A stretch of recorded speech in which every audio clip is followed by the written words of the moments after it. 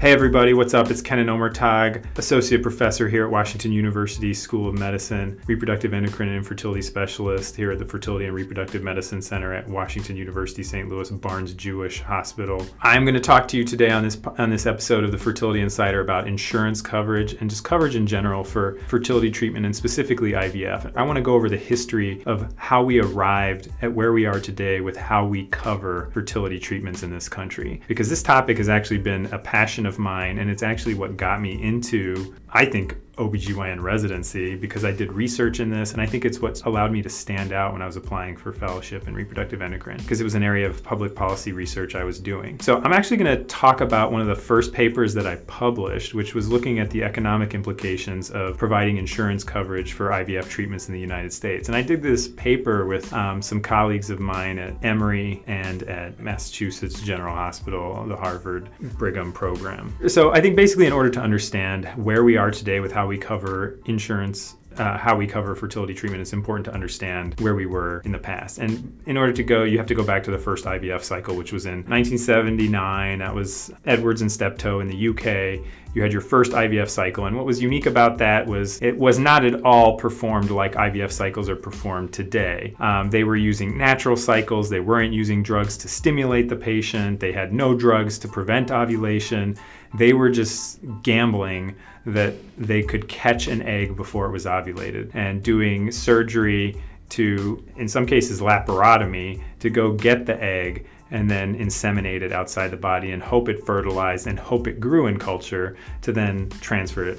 So this is 1979 that they were finally successful and they had a live birth. Fast forward to 1980 here in the US, and then you had Howard and Georgiana Jones at Johns Hopkins and at Eastern Virginia Medical School. They were the husband and wife team responsible for the first IVF live birth in this country.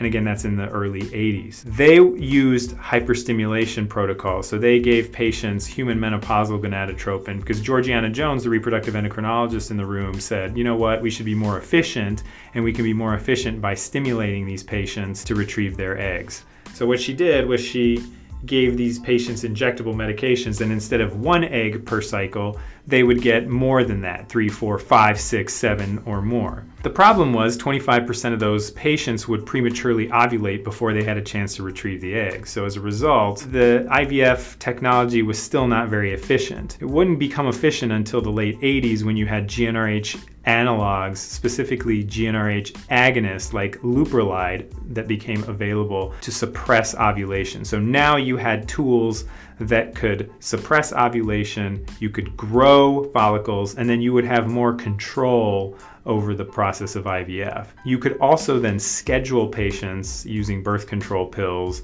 to time the scheduling. So at this stage, you're in the mid to late 80s, early 90s, and at this point, IVF is starting to become popular, and there's becoming increasing demand for IVF. And IVF is no longer some obscure hospital academic center-based service. It's now available in surgery centers, in private practices outside of the hospital setting. What helped it move outside of the hospital was the advent of transvaginal ultrasonography. That came about in the mid to late 80s. So now you could do vaginal ultrasonography. You could retrieve the eggs vaginally. You didn't have to take these patients to the operating room and do exploratory laparotomy or laparoscopy. You could do these cases in the surgery center, in the suite next door. All you needed was some outpatient anesthesia.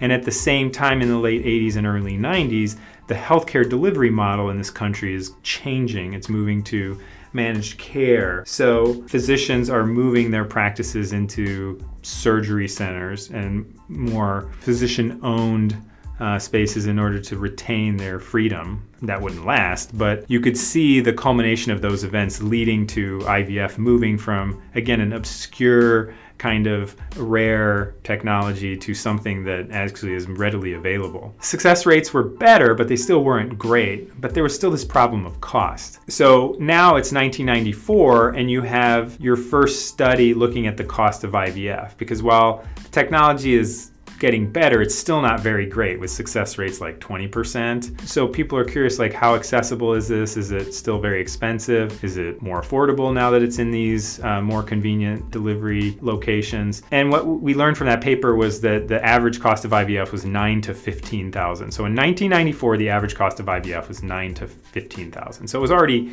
pretty expensive at that time. There was a movement after that paper and kind of throughout the 90s to try to push to get fertility treatment covered.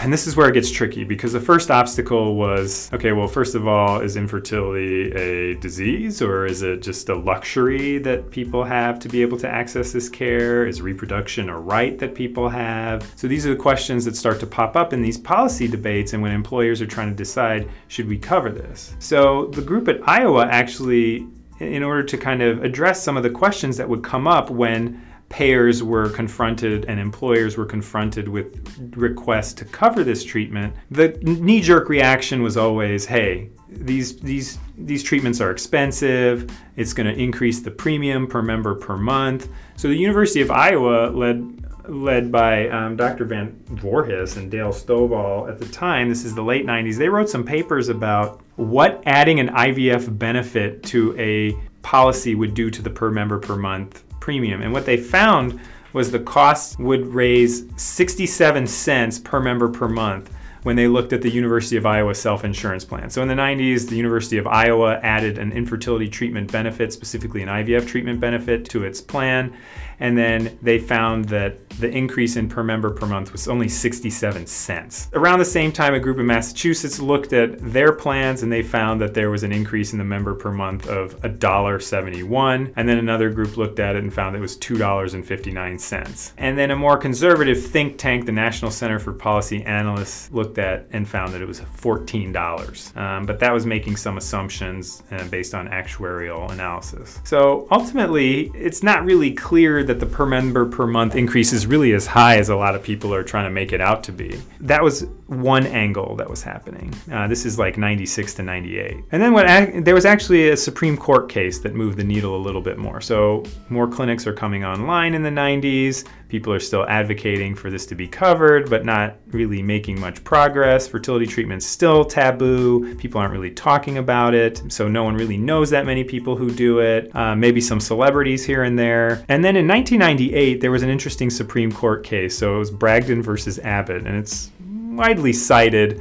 But this case is unique in that it actually is the only cases in which the Supreme Court of the United States decided that reproduction qualifies as a major life activity according to the Americans with Disabilities Act of 1990. So you can look at the Wikipedia page of Bragdon versus Abbott, but basically how they arrived at this conclusion was very convoluted, but it's kind of fascinating. It starts with a patient, Sydney Abbott, who has asymptomatic HIV positive and was refused service from her dentist, Randon Bragdon. Check out the Wikipedia page. I'm not going to go over it here. But the point is that conflict went all the way to the Supreme Court, and the Supreme Court ruled that, hey, reproduction is a major life activity under the Americans with Disability Act. When that came out in the late 90s, the proponents of fertility treatment coverage raised their eyebrows and thought, this is our chance to get employers to provide fertility treatment. Because infertility is a disease that affects one's ability to access a major life event of reproduction, so therefore infertility is actually a disability. So there was an effort from 1999 to 2003, there were a couple court cases. They didn't make it to the Supreme Court and they ultimately failed, but there was an effort that was made to try to get fertility treatment covered under the Americans with Disability Act and force employers to provide treatment for infertility with IVF using the Americans with Disability Act. Unfortunately, that effort failed. Sachs versus Franklin Covey. So now we're at 2003. IVF treatment is actually getting a little bit better. We're getting better at growing embryos and culture. And more states are starting to take on the initiative. At this point, Massachusetts, Illinois, Maryland, they've all passed statutes to mandate employers to provide coverage. And even our neighboring state here in Missouri, our state of Illinois, across the river, is a mandated state. So Illinois has a law that provides fertility treatment up to 4 IVF cycles and 2 additional cycles with a positive pregnancy test. So again, in the state of Illinois, they have comprehensive mandates. However, just because you're employed by a company in the state of Illinois does not guarantee you have access to fertility treatment benefits. Because if you are self-insured or you are an employer of a certain size, you may be exempt from state mandates because there are federal ERISA laws that might trump these state mandates. Some other things that were happening that were actually very important was that around in 2002, a paper came out that showed that, by Tarun Jain, showed that if you have fertility treatment coverage, you're less likely to have multiple gestations because fertility clinics will be under less pressure to transfer more embryos into your uterus to optimize your success rate. Because still in 2002, 2003, in the early 2000s, success rates were still not that great, so people were transferring multiple embryos in order to combat a lower chance of success. And what was happening was we were getting high twin rates and triplet rates as a result. So this paper kind of showed that it's good public policy to provide fertility treatment benefits so that you can have a lower multiple rate.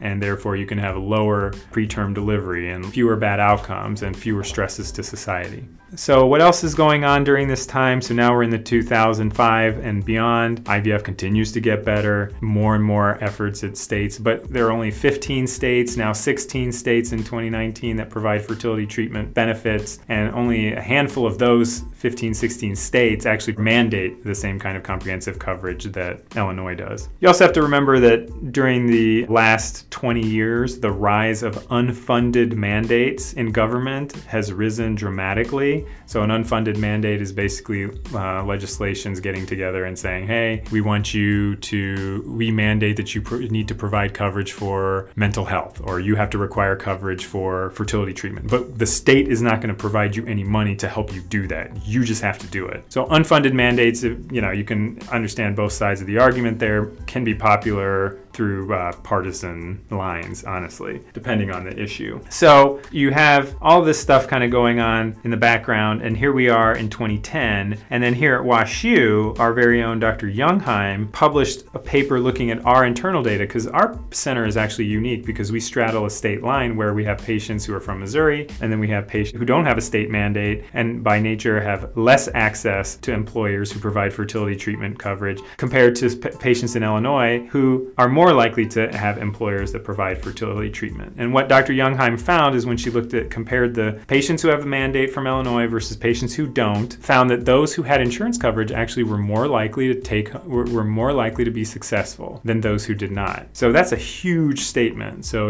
again, it's good policy to provide fertility treatment benefits, because if you do have them, you're more likely to be successful. And the reason for that is fertility treatment is still expensive. In 1994, it was $9,000 to $15,000. In 2019, it is still $9,000 to $15,000. So if you adjust for inflation, price has gone down, but it's still expensive. And the reason why people can't continue doing IVF treatments is not just because of the physical and mental toll that it can take after doing multiple cycles, but it's because of the financial toll that it takes. And a lot of people just financially have to tap out. But if they have access to 4 cycles of IVF, they will have more chances to be successful. With that in mind, that kind of brings us to today, where we're kind of look at the landscape, and the battles for coverage for IVF are going to be won at the grassroots level and at the private employer level. Lobbying state organizations will be certainly part of that strategy. Federal government strategies, probably not going to, in the hyperpartisan environment that we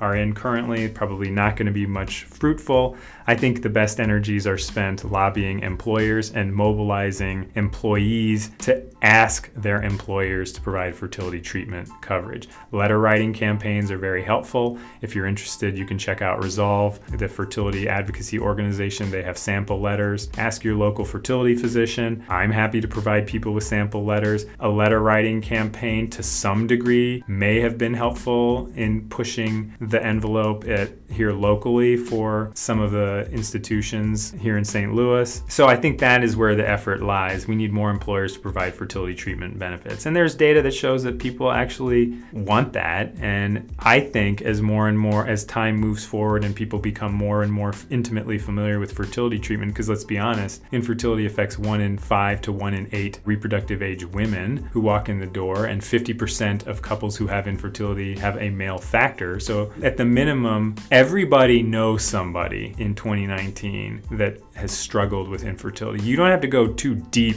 on the bench to find somebody who has done fertility treatment nowadays. You don't have to go very far to learn about somebody you maybe know intimately or casually that has struggled with infertility. The final thing I wanted to say was there are companies that are adding egg freezing benefits. So you probably have heard about egg freezing benefits. So this is another thing that has come up on the fertility coverage radar, where companies are providing egg freezing benefits for their employees. I have mixed feelings about this. While I think it's good to have control of one's reproductive freedom, to me, the employees are maybe sending a subtle message to the employee. Now's not the time to build your family. You're here to work for us. You can freeze your eggs, that's cool, but we're not going to support you in your quest to actually have a family now, because that would be disruptive perhaps to our bottom line. There's some cynicism in that line of thinking, but you can't help but wonder, is it because what's the average age of the employee? Are they making assumptions about who works there? That's probably not cool. Anyway, there's some push, largely in the tech sphere, to provide egg freezing benefits. The problem with egg freezing, though, is it's not a guarantee. So it's almost kind of like you're saying, hey, I'll give you access to this tool, but there's no guarantee you're going to take home a baby when you use this tool. So just to give you an example, if a 28-year-old were to freeze their eggs and they were able to freeze 10 eggs, that 28-year-old has about a 70 to 75% chance of taking home 1 baby from those 10 eggs. So they might have to, if they get 10 eggs or more, they're probably in good shape, but it's still no guarantee that they can take home a baby if and when the time comes to use those eggs. On the other hand, a 38-year-old who freezes her eggs, probably with 10 eggs, has about a 30 to 40% chance of taking home 1 baby. So again, if you're interested in egg freezing, always talk to your reproductive endocrinologist about whether that's right for you. So if you're interested in reading more about this topic, you can just Google JRM Omurtag IVF, and you can find my paper from 2009 looking at the economic implications of insurance coverage for IVF in the United States. And I just wanted to talk about this topic, so if you guys have any interest in how we got here, that paper kind of summarizes it. I'll be curious to see what happens next, and what happens with how we can make this care more accessible to people in the United States. With that in mind, you guys have a good one. Enjoy the rest of the day, and we'll see you on the next episode. Take care.